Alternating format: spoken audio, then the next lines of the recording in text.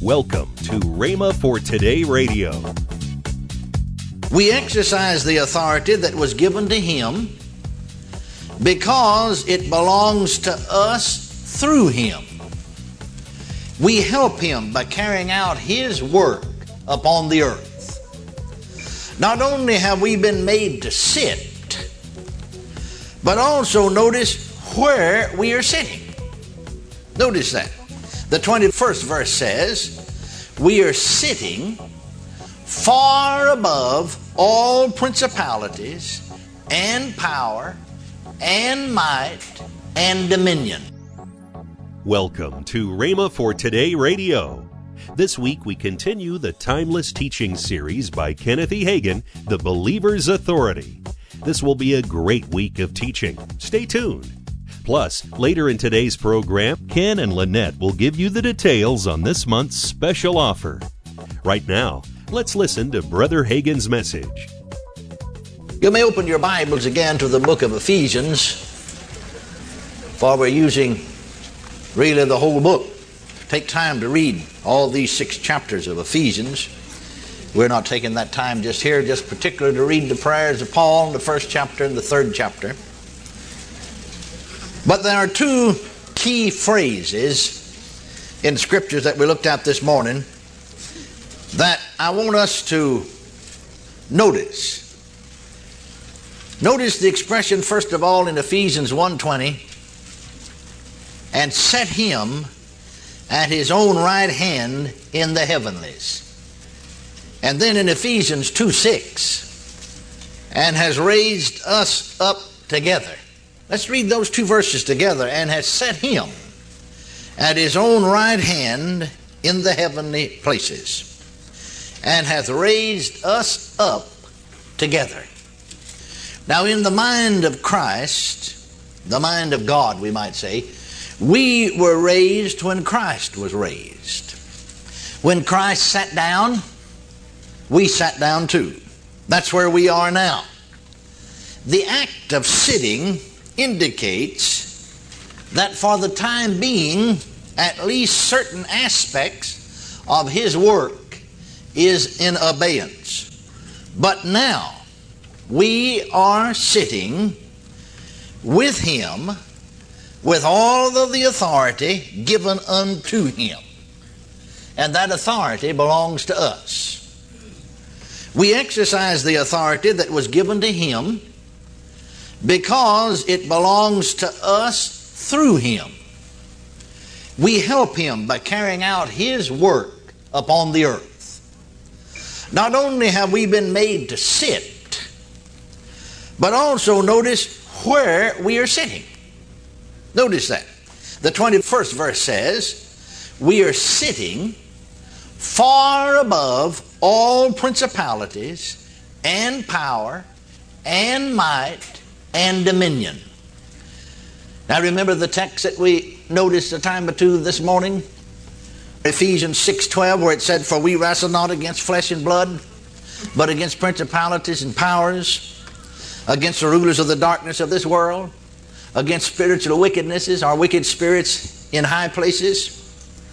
Not only is Christ seated at the right hand of the Father, far above all these powers, but we are there too.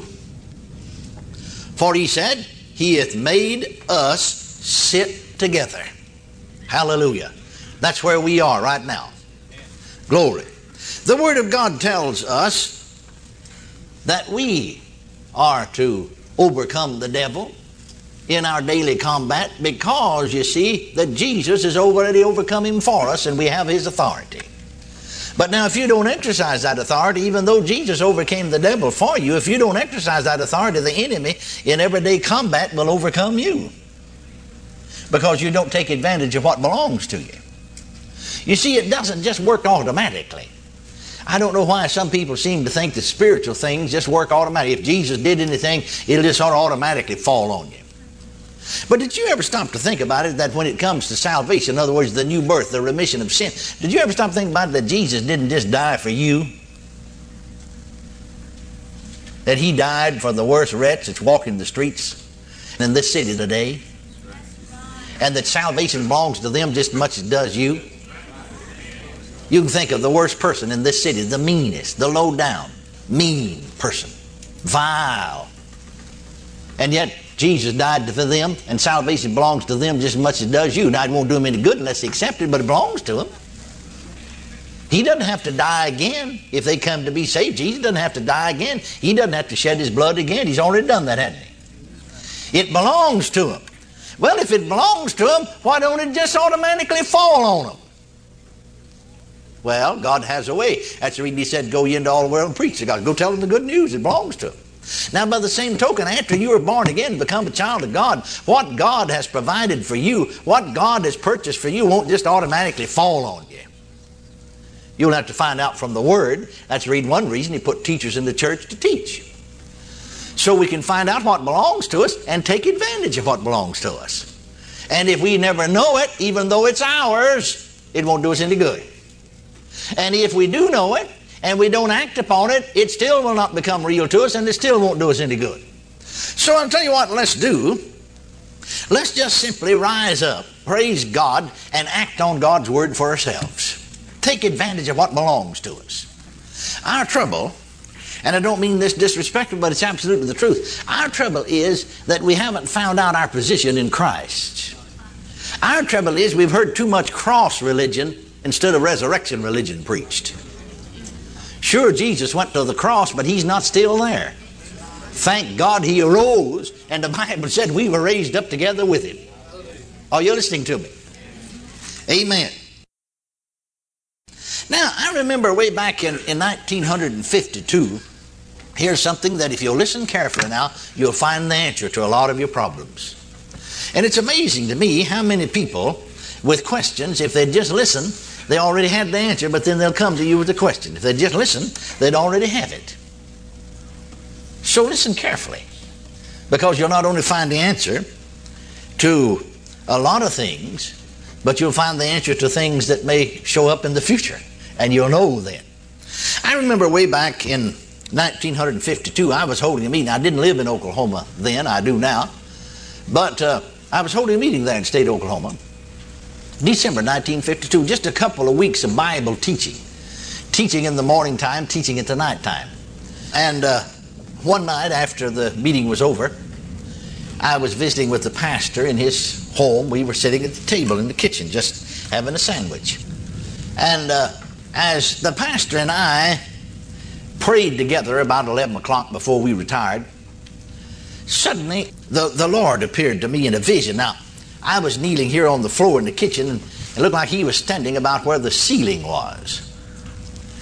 And I'll not go into the detail about all the vision because it lasted about an hour and a half. But right on the end of that, right on the tail end of that, there was something happened that is enlightening, and I want you to get this. As Jesus was talking to me, because he began his conversation by saying, I'm going to teach you concerning the devil, demons, and demon possession.